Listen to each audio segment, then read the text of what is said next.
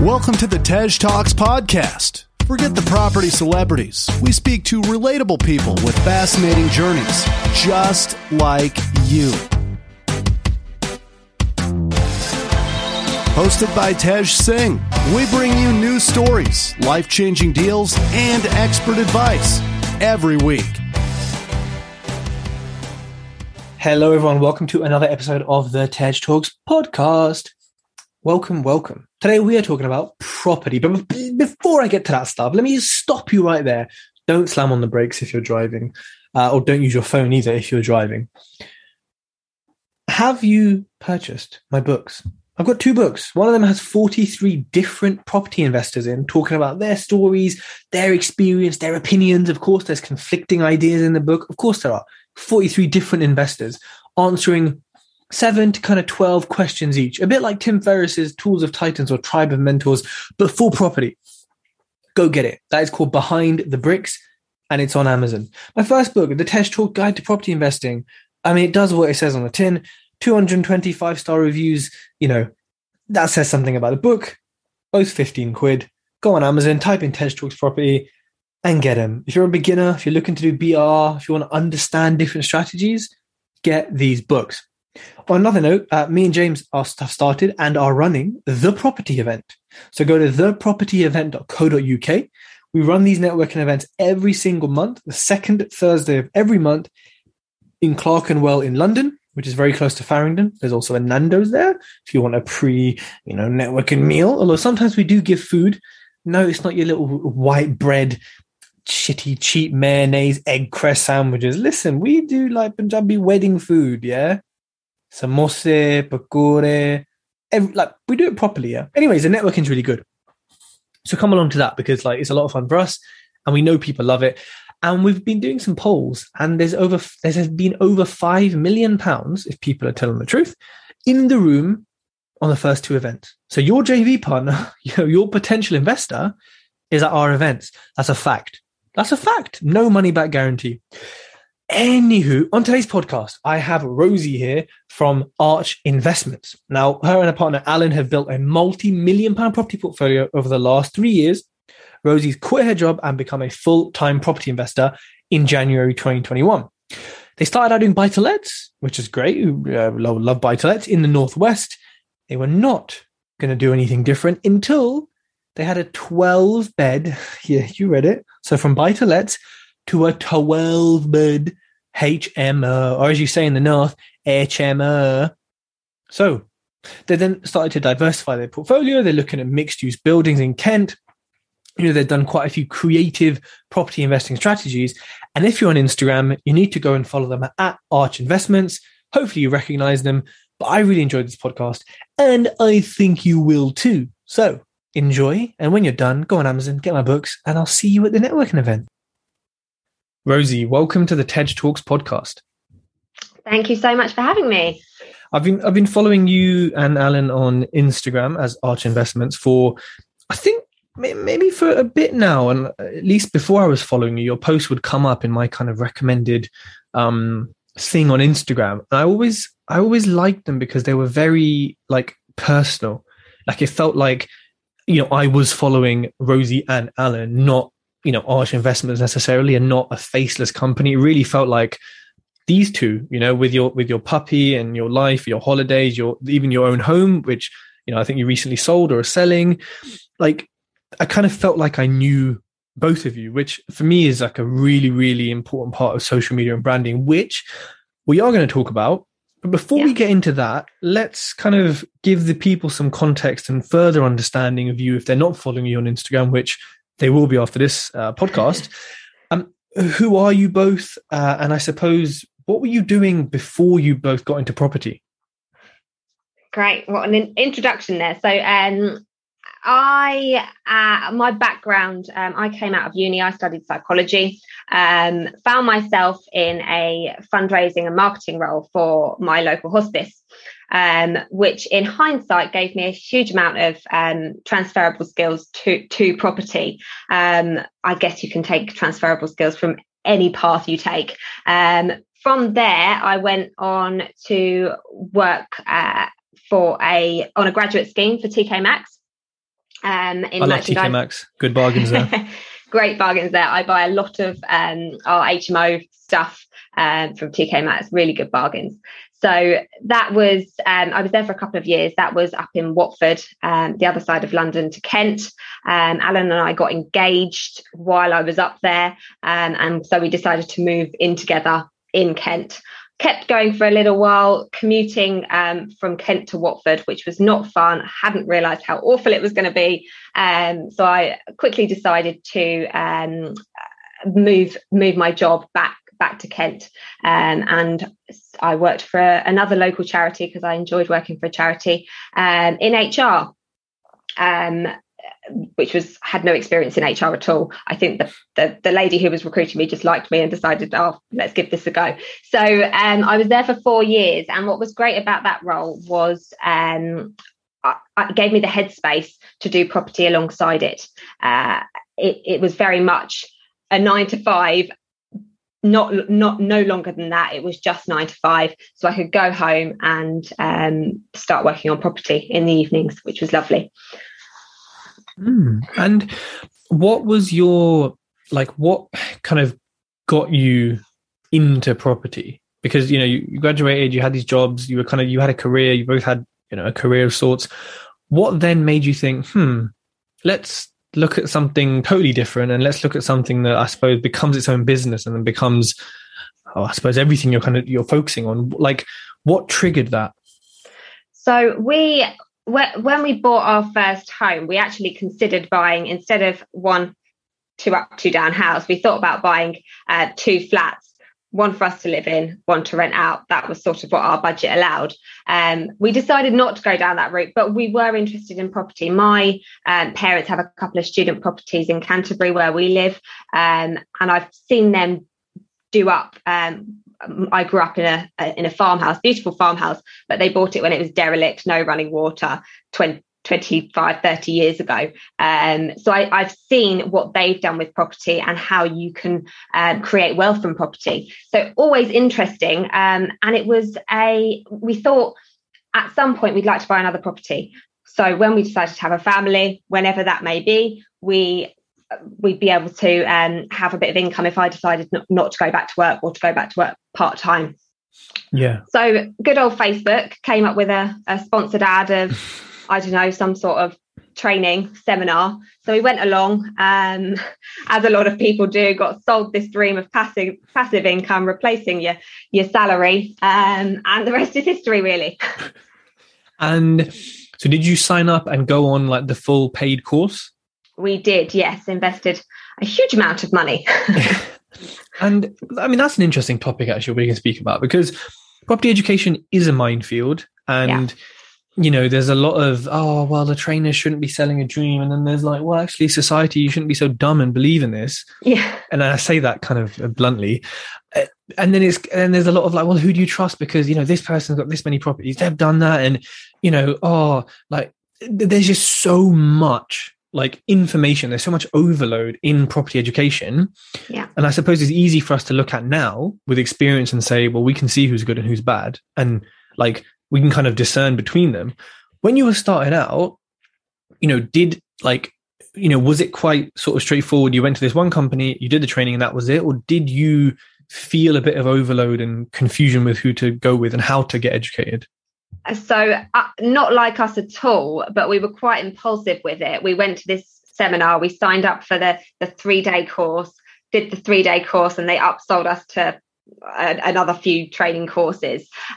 So we're not impulsive people at all, and we're not spenders, but we believed them, rightly or wrongly, that we could really do this. And I think you probably know better than me, Tej, the percentage of people who go on these training courses and do nothing is something like 70% or something crazy. But having spent the money we spent, we weren't going to be one of those 30%.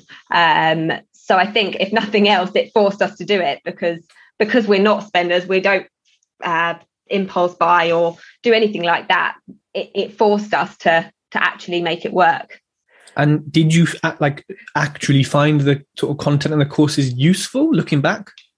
Yeah, it gave us a really good basic knowledge. I think your best way to learn about property is to just go out and buy one, which was baptism of fire in itself. But yeah, it gave us it's the creative methods around property investing, the using investor finance that we would never have felt comfortable doing. We wouldn't even have known that was a thing.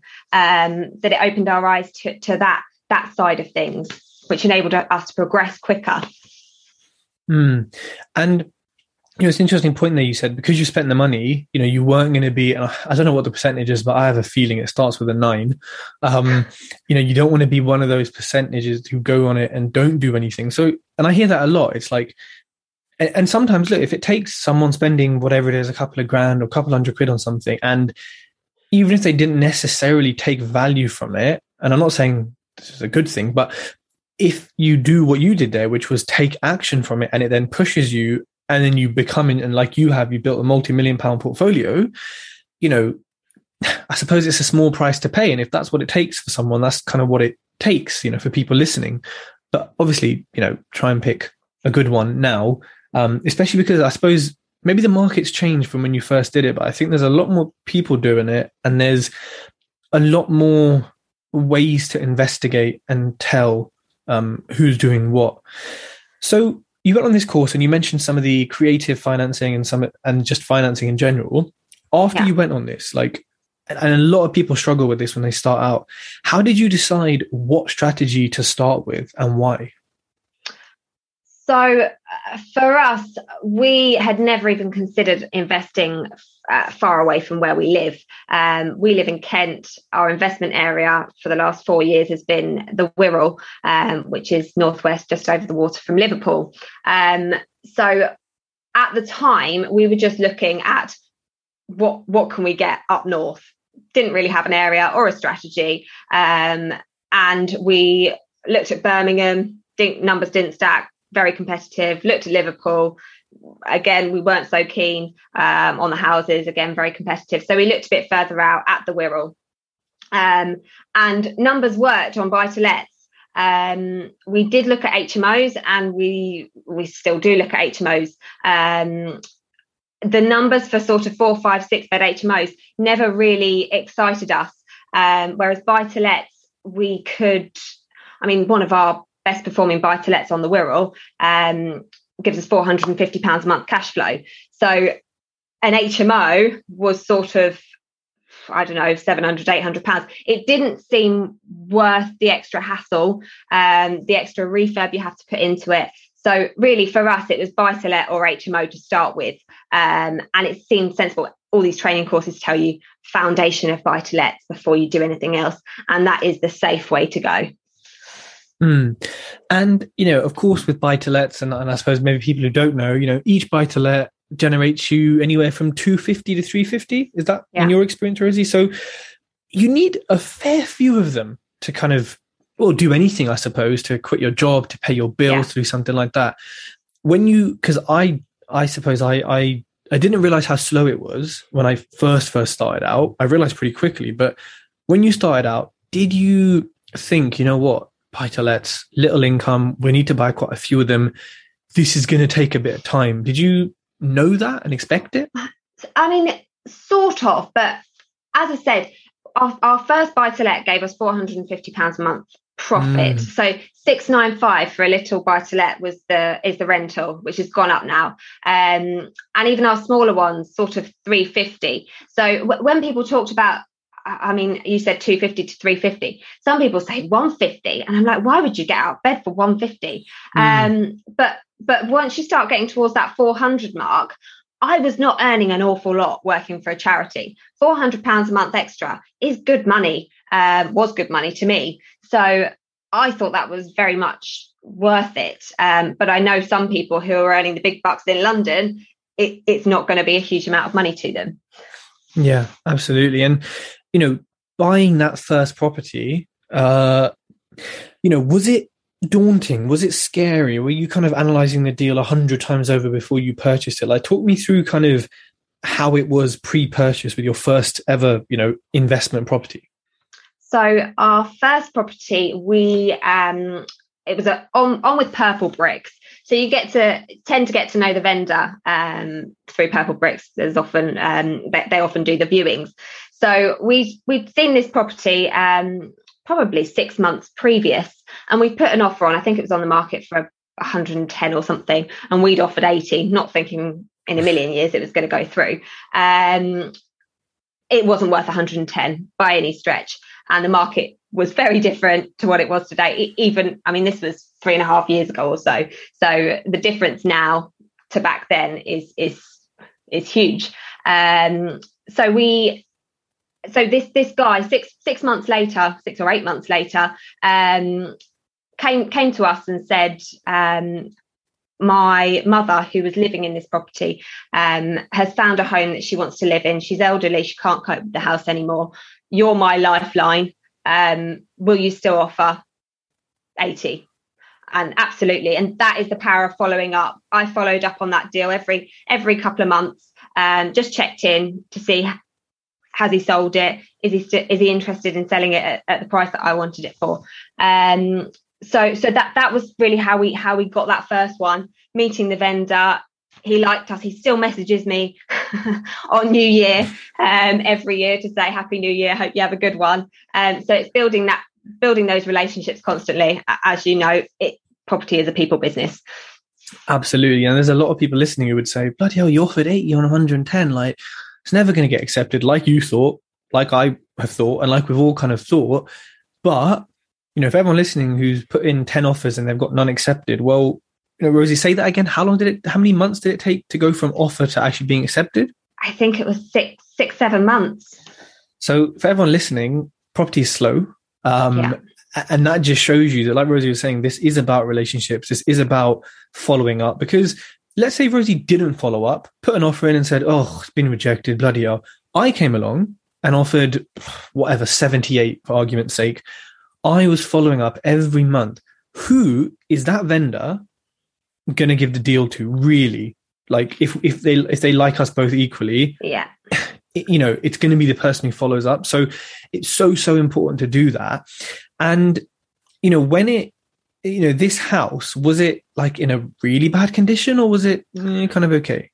So we were a little naive, and we didn't think it was so bad. It was very, very dated, but we were planning on getting a mortgage on it, and we hadn't realised that some mortgage lenders, if not all mortgage lenders, are not happy to lend on a buy-to-let basis if it doesn't have gas central heating, and it didn't have gas central heating. That was our first big lesson. So the surveyor went out and zero valued our first property purchase, which was a bit painful.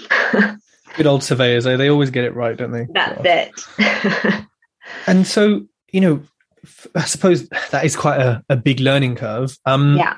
What did you do when that happened? So we had always intended to purchase the first one using our own funds. We wanted to prove the system. We'd done this training. We told everyone what we were doing. Before starting to raise investor finance, we'd always planned to do the first one ourselves. Of course, we couldn't at the time. This one was 76,000. We ended up paying not the 80 because we managed to negotiate down to 76 because of not being able to get a mortgage on it. So we put the feelers out. We told a few people about what we were doing, and we managed to raise the whole amount cash. So we did manage to go ahead with that one. So you raised the whole amount from investors or family, friends, but investors? Family, friends, investors. Yeah. One was actually, at the time, there's lots of things that you don't learn in property training. At the time, I hadn't realised that you weren't allowed to post on Facebook groups asking people for money, as naive as that was. And so I'd put my wonderful deal online and asked if anyone wanted to invest in it.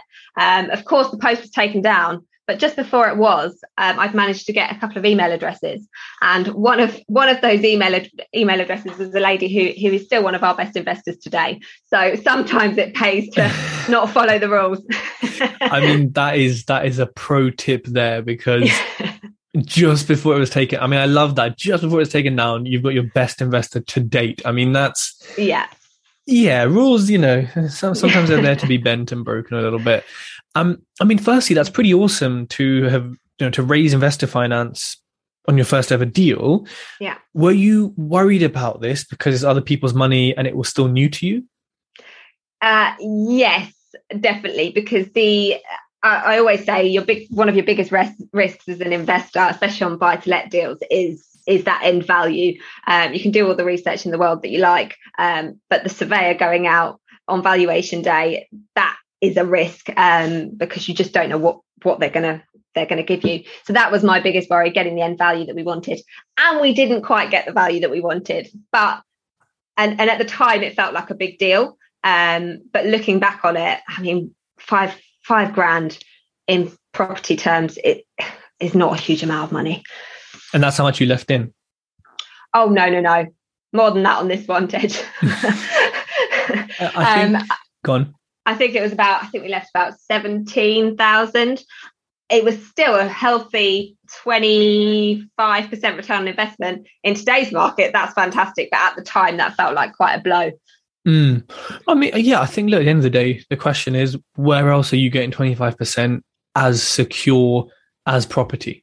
Exactly. Even now with crypto, you can get triple that in a few days, but the security and the capital appreciation, totally different things, but it's still a healthy return. And I suppose people shouldn't get too caught up on money left in. It's important. Of course It is. However, if we go back to your point about surveyors, yes, surveyors, I mean, where do I start? I'll get a migraine if I even start. For people who are new, like Rosie was saying, the end value is like super, super important, right? Now, one of the biggest reasons it's important is because if your investors loaned you $100,000 and you're paying them back, say $104,000, including interest, when you get an end value, that decides how much money that you've left in the deal. And of course, if you've left in, say, 20K, well, who's giving your investor that 20K that you've got of theirs in the deal if you haven't actually funded the whole thing? So, especially on buy-to-lets and BRR, I think a lot of people really underestimate. And like you said, Rosie, there's ways of doing it. You can do square meterage analysis. You can go detailed. You can get an idea.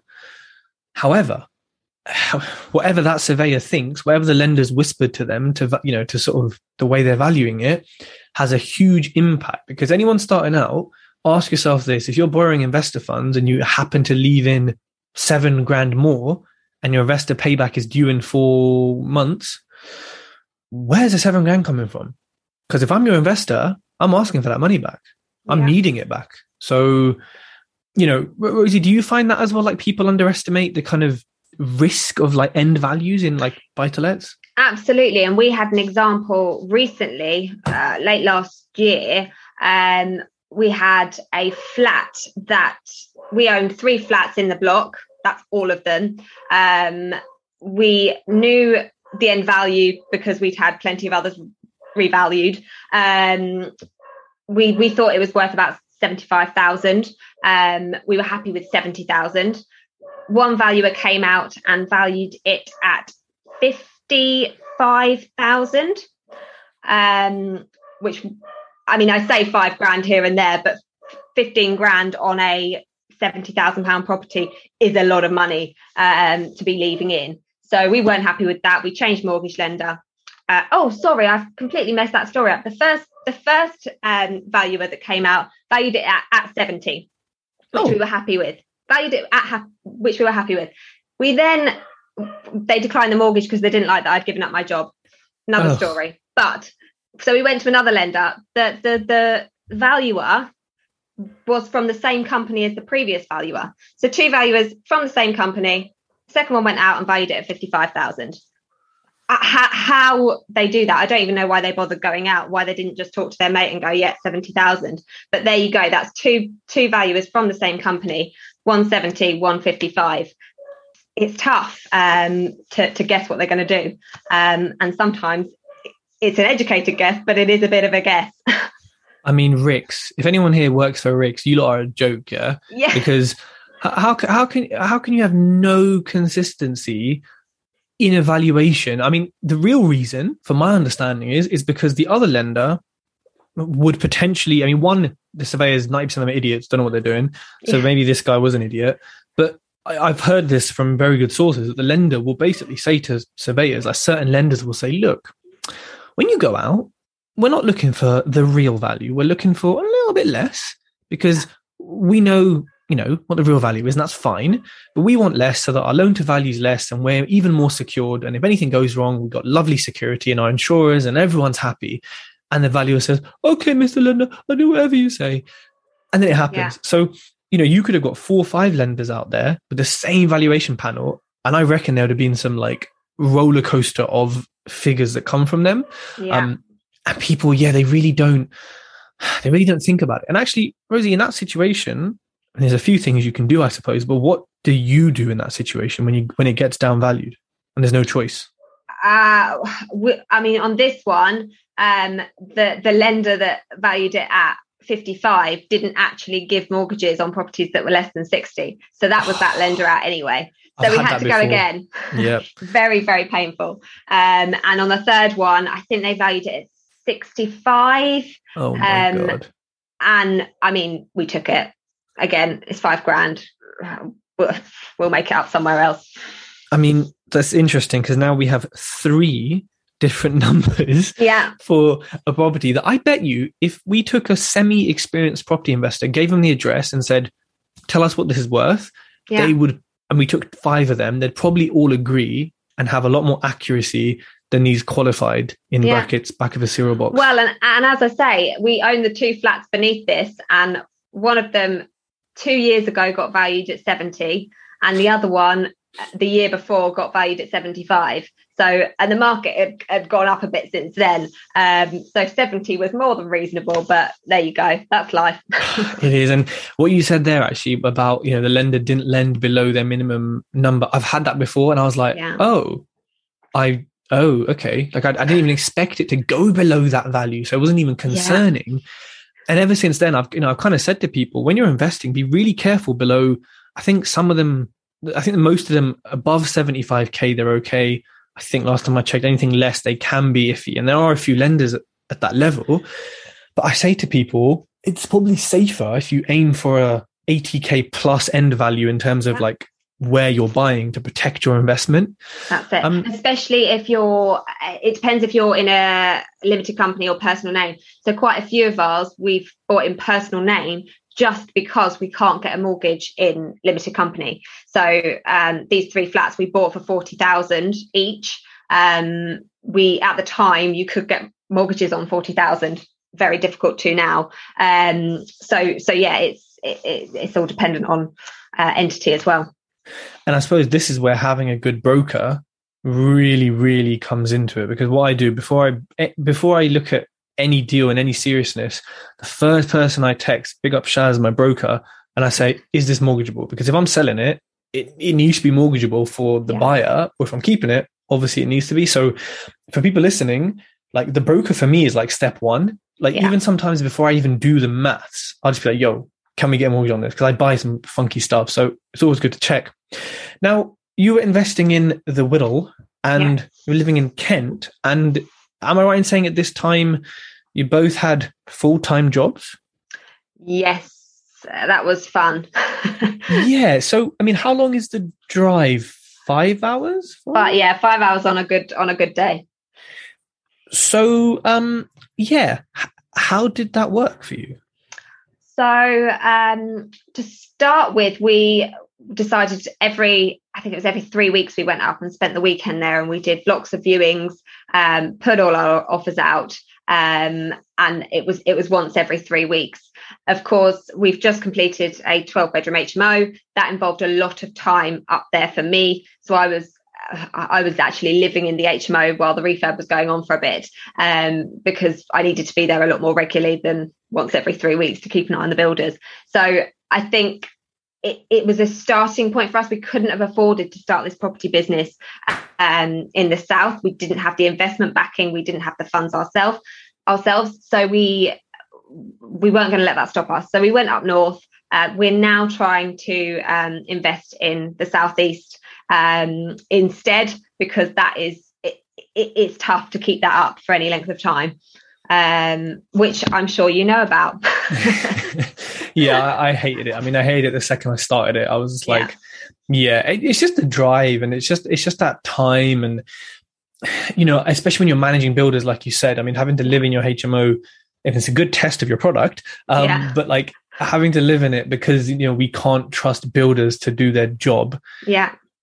Is irritating, principally irritating, and is irritating just physically, right? Because I'm sure you'd rather be at home in your comfy bed. Absolutely. But also it's not just the builders, it's being able to get there and view the properties. So if you've built relationships with estate agents and they call you and say, we've got something, we think you'll like it. When you've got a full-time job, you can't just drop everything and drive 5 hours just for one viewing. It just doesn't make financial or logical sense. So yes, the builders are a huge part of that, but also actually being able to get the deals is a lot harder if you're investing from that distance. And, this is what I tell people who are investing from afar, I think, and I'd love to know your thoughts on it, but, your expectation has to be lower than someone who lives in the Wirral, right? Yeah, absolutely. Because you can't get there, because if I say you were going to go up, right? Best deal ever. You're driving this morning, right? At 9 a.m., you're going to get there at, 2 o'clock, right? If I live in the Wirral, I'm getting there at 10 past 9. I've offered, it's done, it's off the market. You're on the motorway. So people need to think about this. When you're investing from afar, this will happen. I mean, with going every sort of 3 weeks, obviously deals would go off the market, things wouldn't be available, that there may just be a bit of a dry week and there's nothing much to see. Did this frustrate you, like missing out potentially? Absolutely. And it took us 9 months to get that first offer accepted from when we started viewing properties, which was tough. We told everyone that we were going to be property investors and we were doing everything we could. I mean, one weekend, I think we did 20 viewings or something ridiculous. And we just weren't getting anything accepted. But eventually it came through and it's sort of snowballed from there. But hard work. Mean, for other people who are starting out who maybe don't want to do that, or maybe can't, maybe their weekends are, they've got other stuff, whatever it is. Is there anything else people can do, like sources, or just get people to view stuff for you, like outsourcing at all? Yeah, absolutely. I think sourcing agents, definitely a good shout. I've seen some people get great deals through sourcing agents. I think, again, your expectations need to be lowered that bit more than even mine were traveling 5 hours. It's when, people come to me and ask if we source, they're looking for 50% return on investment. And you just think, if I can source 50%, I'm buying it myself, guys. Yep. So yes, I think there's options with that. It's just, again, expectation. Definitely. Look, a source is never going to give you a super, super deal because they're by themselves.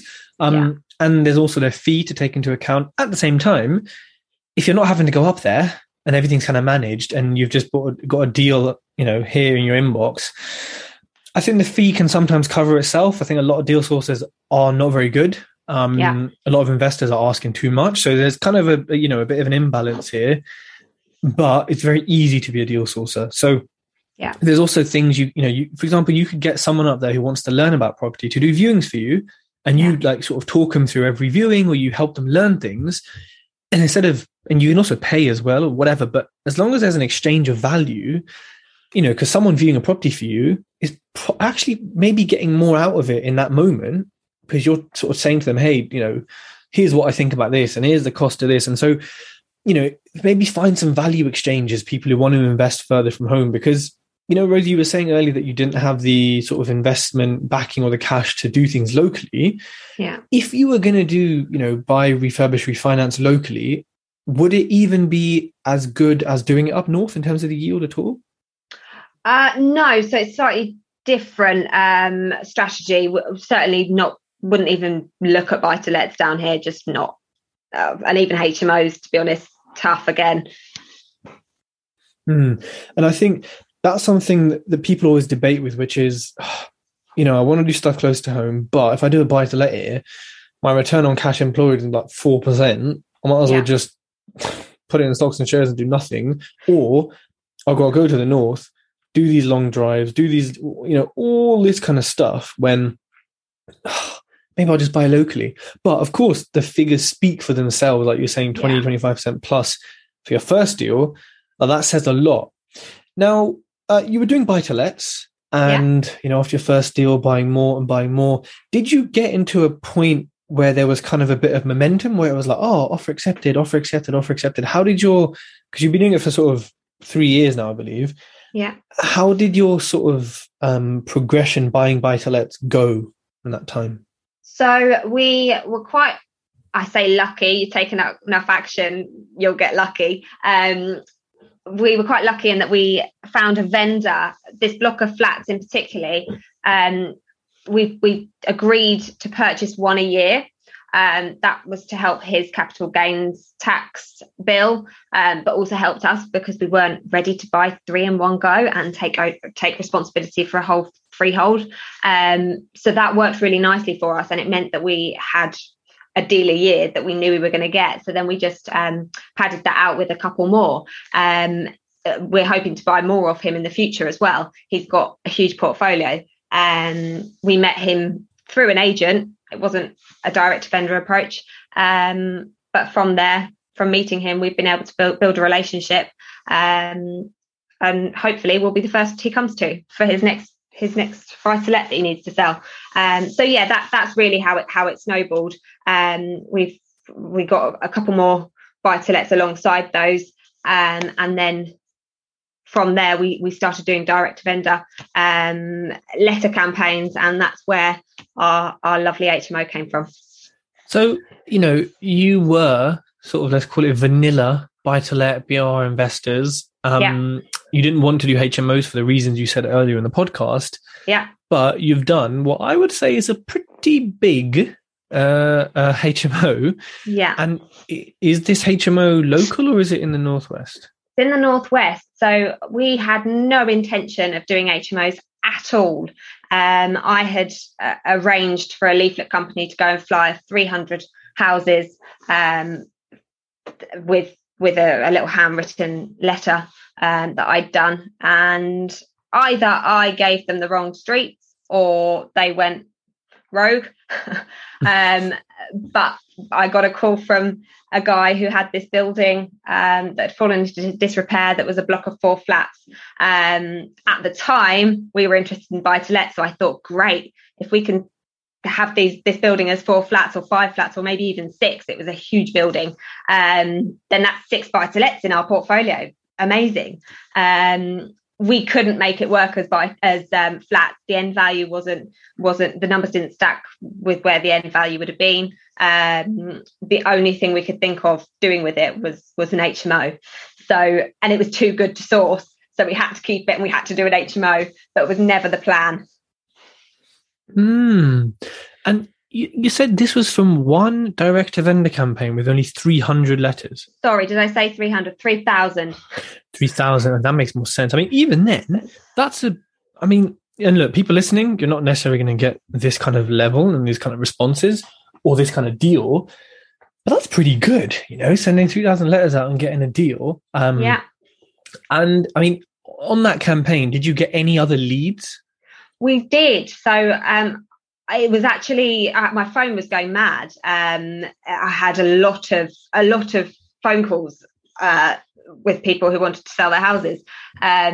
Unfortunately, again, it's this 5 hours away. I can't just drop everything. I work full time. Even picking up the phone around a full time job was hard.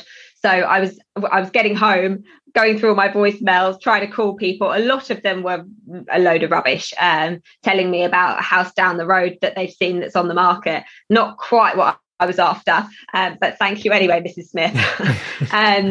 So a lot of rubbish, but obviously some gems as well. And that's how it happens, like that is direct to vendor campaigns. You put 3,000 out, you might get 20 calls and then 10 meetings, and then you might get nothing. But yeah, it does take a bit of cost, it does take a bit of time, a bit of effort, a bit of consistency, but and a bit of trialing your system. I mean, we were very lucky. This was our first letter. We had done some flyers before while we were out and about flying through houses that look run down, but this was a handwritten letter, slightly different, a bit more personal, obviously photocopied, which again, I had some phone calls telling me that I must be a scam artist because I'd photocopied a handwritten letter. Oh God. But yes, it that personal, again, it's people business, did a lot better for us than a We Buy Houses flyer. So it's just seeing what works in your area as well, I guess. Definitely. And let's talk about this 12-bed HMO. So first, I suppose, talk me through the figures like purchase price, refurb, end value, rent, that kind of juicy stuff. Okay, so we agreed a purchase price of 172,500. That was, we exchanged subject to planning on that. So yeah, purchase of 172, renovation including all the furniture, light fittings, etc. 210,000. Fees were considerable on this one at 47,000. That was a lot of planning and various other bits there.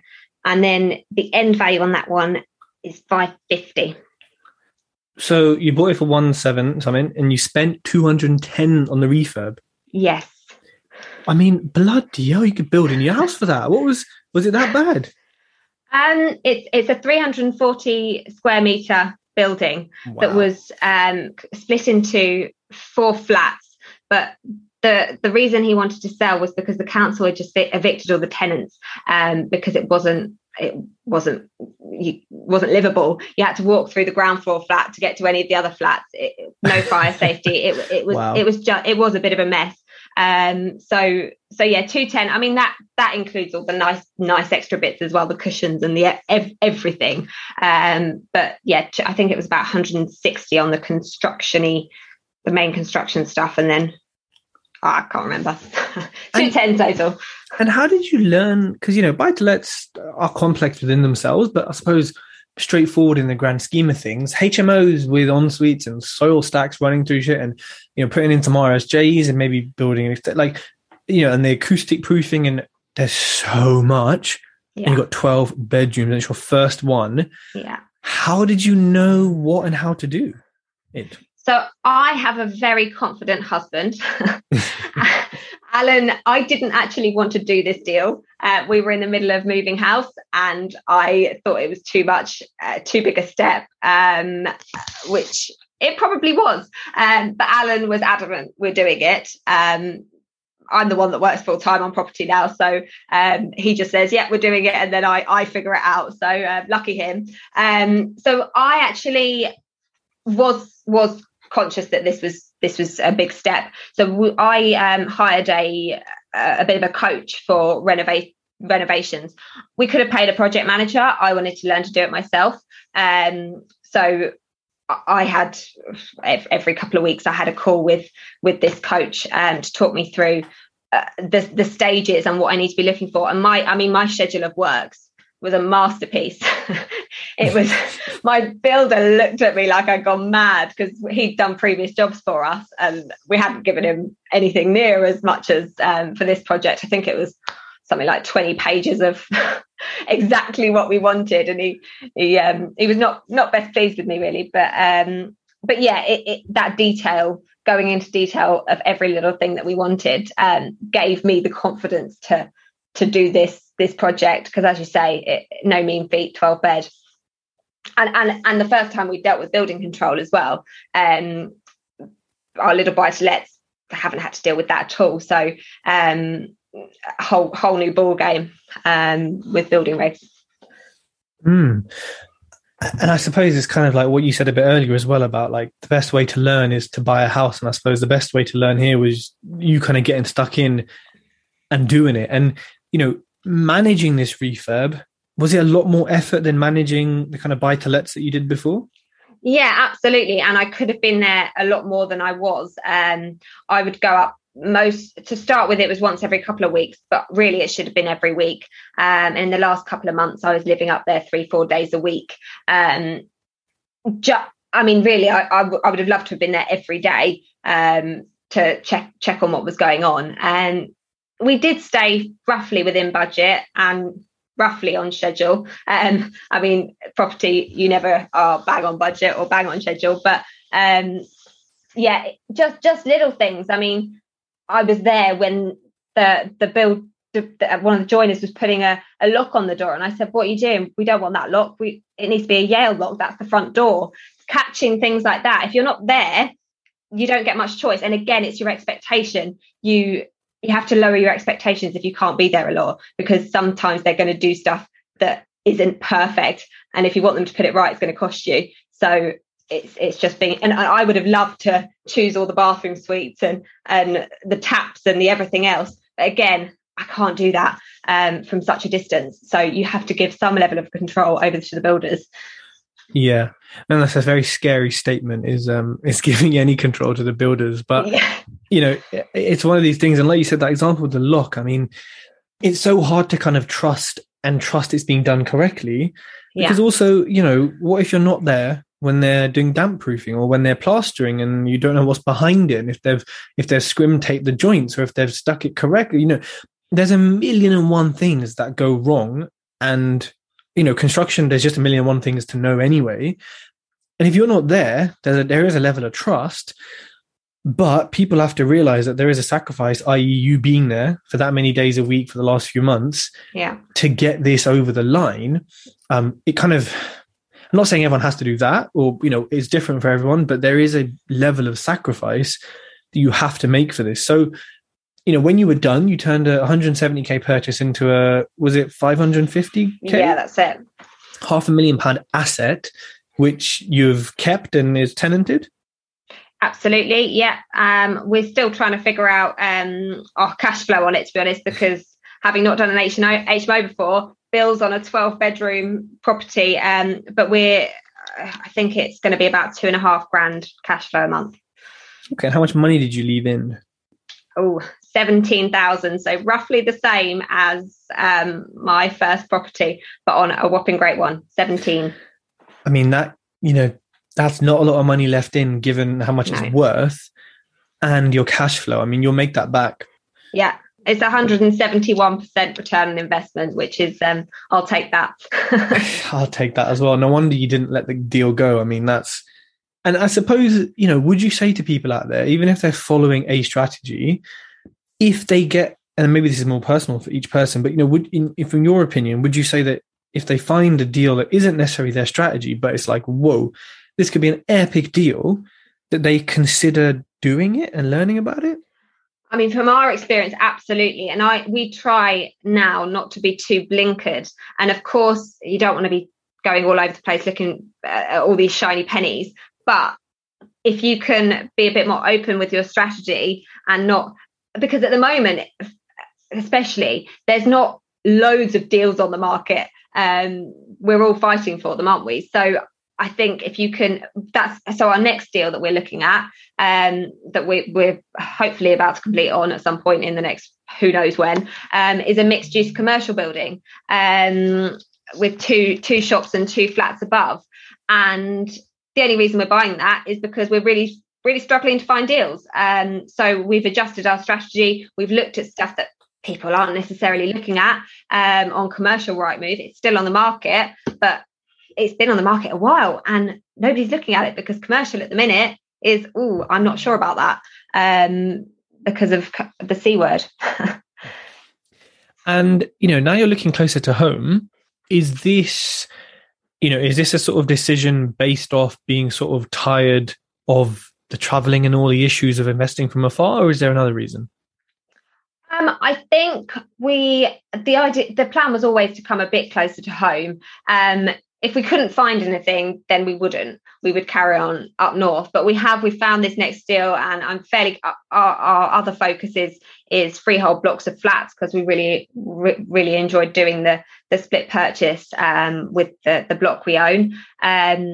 So yeah, I think if there's opportunity, we will invest here. If we can't find anything else, then we'll go back up north, where even if you just buy a done up property, the yield's pretty good, the return on investment.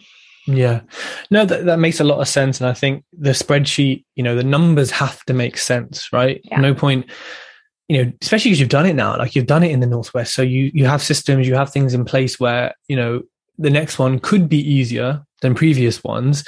But it's so much nicer to invest at home. And also, as you've been using investor finance, investors will always be like, yeah, so I gave you 50K first time, but I've actually got like 200. So, yeah. And you're like, okay, so we can look closer to home. And on that topic of investor finance, so obviously your first deal there was funded. All the deals you've purchased since, how have they generally tended to be funded? You either, if we can get a mortgage at the front end, we tend to get a mortgage at the front end. Otherwise, investor funds. The one we've just done, the 12 Fed, we had intended to get development finance. So 75% of the purchase plus, I think 100% of the refurb.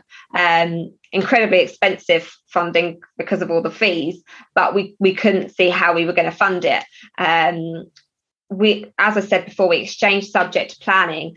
We actually had the offer accepted on this in May 2019. We didn't buy it till December 2020. And by that point, we'd raised every penny that we needed for it in finance. So we pulled much to my broker's horror, we pulled the finance application because it was going to save us about £9,000 doing it ourselves with investor funds. Wow. And obviously you're very active on social media. People go follow on Instagram. I'll put the link in the show notes below. But how are you raising this finance? Does it come from one place, or how do investors find you and then lend you the money, I suppose? So one of my top tips for anyone starting out is tell everyone what you do. And that's what we did from the beginning. And that also forced us to do it. Those 9 months, we could have easily given up, but we told everyone what we were doing. So we had to follow through with it. So that's what we did from the beginning. We've had friends invest in us. Most of my family have invested in us. But also social media, talking about what you're doing, explaining your journey. You're not having to ask for money. It's amazing once you show people and you're consistent, and that's the key, being consistent on social media. I think it was in 2018, I posted every day. I think I missed about 10 days in the year, but I posted every day, and that's really where my following grew, my engagement grew. That's where we've had some investors come from as well, Facebook and Instagram. At the moment, I've not got enough deals. The funding is easy. It's the deals. Yeah, I find that as well, especially in this market. It's crazy. And you mentioned like family investors. Now, people don't realize the amount of money that is sitting in their immediate circle. And family can be the best investors because there's no like sort of long discussions or these issues because they're family. And you kind of, I know it's nice to pay them an interest rate if you are. And then like it's just easier to work with than a random person, oh, I want to loan you 10 grand at 20% and I want a first charge. You're like, can you just get out of my DMs and just stop talking to me because you clearly don't understand this. So moving forwards then, what are your goals? I mean, I suppose firstly, we should celebrate a goal maybe that you hit, which was you became full-time in January 2021. Exactly. What enabled you to do that, or what things did you have in place, whether it's cash flow, cash in the bank? What was your situation that allowed you to quit it? Because everyone wants to know, when should I quit my job? Yeah. So we replaced my salary. It wasn't a big salary. As I say, I was working for a little charity. So it wasn't, we didn't have to get £5,000 a month or anything like that. So we managed to replace my salary with the buy-to-lets. And we knew the HMO. We just completed on the HMO in December 2020. So I knew that I couldn't work full time and manage that refurb. It was just not possible. So at that point, we decided, I need to leave my job. Alan still works full time and will continue to work full time. His passion isn't property. He loves what he does. It's a means to an end for him. For me, I'm obsessed with property, obsessed with it. And I mean, that does make a lot of sense. And I suppose having the safety net is also important, whatever that means to people, whatever level that is. So yeah, definitely sound advice. And, from being full-time, how have you found it? Have you got more time? Have you got less time? Is it kind of more freeing? Is it harder? Is it easier? So since finishing, for the first 6 months, it was all HMO, pretty full on. So since finishing that, I've had a bit more time. We have found a new home, which was never really the intention, but we found a really good doer-upper, which we are living in a doer-upper currently, about to move out to another doer-upper. So that time has enabled me to find the mixed use purchase that we're doing at the minute, and the new home, whereas I didn't have time to view when the HMO was going on, because if I wasn't on site, I was checking with builders, speaking to the letting agent about getting it marketed, all that stuff that goes with getting an HMO up and running. Awesome. And moving forward then, I suppose, to kind of the next goals, obviously where by the time people hear this, it will be kind of end of 2021. Have you sort of thought about what you want to do in 2022, or what the kind of next few years, or however you set your goals and targets looks like? Yeah. So this year, our goal that we did put out to Instagram to try and keep us accountable was to triple our monthly income. With this mixed use, we will achieve that, but whether or not we'll complete on it this year, I don't know. The big goal, which I think is a funny one, a lot of people have a similar sort of yardstick for where they want to get to in terms of cash flow per month. We're sort of thinking about the 10k mark would be fantastic. If we can get to that next year, we'd be over the moon. And really our focus is going to be blocks of flats, which we have been trying to get a freehold block of flats most of this year. Hopefully next year we'll manage it. We're doing a lot of direct to vendor stuff on that, which we've had some interest from, but nothing that we've actually secured yet. And why do you want a freehold block of flats? So the strategy being adding value by refurb and adding value by title splitting. Having a block, so the block we've got up north, in terms of maintenance, it's a lot easier. Having 3 under one roof, you've only got one roof, first and foremost, and you're getting more cash flow for one building. It just, and that ability to add value through title splitting is another level to the property. Yeah.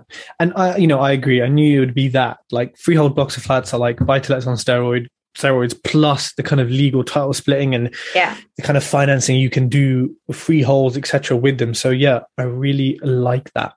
And if you could have dinner with 3 people, dead or alive, who would it be and what would you eat? Oh gosh. Oh, that is a curveball. I would eat a roast dinner, because roasts are my absolute favourite. Love it. Oh, 3 people, that's really hard. Could be famous, could be Beyonce, could be anyone. Anyone you think you'd want to speak to, I suppose, and listen to. Yeah, okay. I love Ryan Gosling. If I could marry him, I would. Don't tell Alan. So I'd go on a date with him. That's really hard, Tej. I mean, look, you could just do Gosling 3 times. If Gosling 3 times, just don't tell Alan. Yeah, if there's that much love, that's fine. I'll accept that as an answer. And then, social media, we touched on it earlier. We also said how, it can raise money for people. I've raised a lot of money from there, Yeah. For you, because obviously it takes time, it can feel like its own full-time job, which I suppose it is. What are the benefits for you of using social media, and is it worth the time that you put into it? Definitely worth the time that I put into it. When we first started out, I was spending quite a lot of time on it, and I was wondering, is this actually doing anything for my business? I couldn't quite figure out what the benefits were. But I was consistent, and then the benefits started to come. I'm sitting here with you, Tej, now because of my social media, various other podcasts. I've been approached by, whether or not it will ever happen, a TV production company about following us on what we're doing. All those opportunities, which we would never have had if we didn't have our social media. And not just that, it's documenting our journey. Being able to look back on this in, hopefully, if they don't delete my Instagram account, in 20 years' time, and seeing what we did and how we got to where we are, and the hard work it took, not taking it for granted. We've not just landed on our feet here. We've put the hard graft in to get to where we are. So, and I think it's helping people as well. If I can inspire someone to do this, it makes me so happy to do it. So if I can make someone else happy by giving them the inspiration to do property, then that's amazing. I love that. And that's definitely really powerful. And the TV show sounds epic. Hopefully it goes ahead and I turn on my TV and you're there. Yeah. And, you know, I suppose one of the things that you've sort of touched on throughout that is like, you're part of a community, right? And to be part of a community, you have to give and you have to take. You have to contribute to it, and then you have to take value from it. And I suppose, you know, you're one of the people in like property who is contributing. You know, you're posting content out there, helping people, like you said. But at the same time, you know, it's a benefit for you to be part of a community where if you post and say, oh, bloody hell, Solicitor's doing this, or that's happening, it's doing my head in, we're all going to be like, oh, I know exactly what you mean, right? Just like I'll talk about surveyors and other things. So people don't realize that property can get lonely.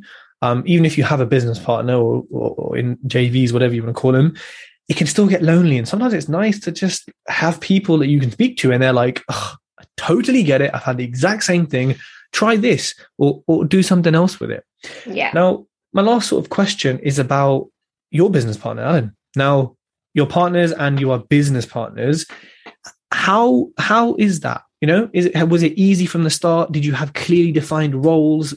Was sort of business bleeding over into life? How was it and how is it? Yeah, I think business will always bleed over into life. It's very hard to have that structure to switch off fully.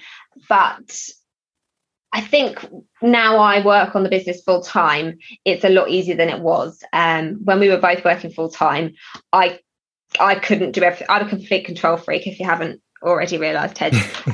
So Alan having to do quite a bit of the legwork before I gave up my job. I like to oversee everything, and that's not good for a relationship. But now I'm doing most of he hates all the admin side of things anyway, so it's quite nice for me to be able to do all of that, take ownership of it. He focuses more on the strategy, and he's very good at pushing me to do things I'm not particularly comfortable with, because there's a lot of things that I've not been comfortable with that he's pushed me to do. Yeah, I love that. I think that's also an important part, right? Is that your business partners obviously should bring something different, and where possible, if you're choosing your business partner, it should kind of complement your strengths, but also push you out your comfort zone. Kind of say, look, it's okay, I understand this, you take the jump and I'm here to support. And that's what partners in general do, whether it's business partners or anything else. Yeah. So Rosie, thank you so much for coming on the Tej Talks podcast. If people want to get a hold of you, if they want to see what you're up to, they want to check out the cute puppy, they want to see the 12-bed HMO, where should they go? So we're most active on Instagram. There's also our Facebook. We are Arch Investments on Facebook, Instagram and LinkedIn, or you can find our website at www.archinvestments.co.uk. I love it. Rosie, thanks so much. Thanks, Tej. If you like this podcast, connect with Tej on Facebook, LinkedIn, and YouTube for more great content.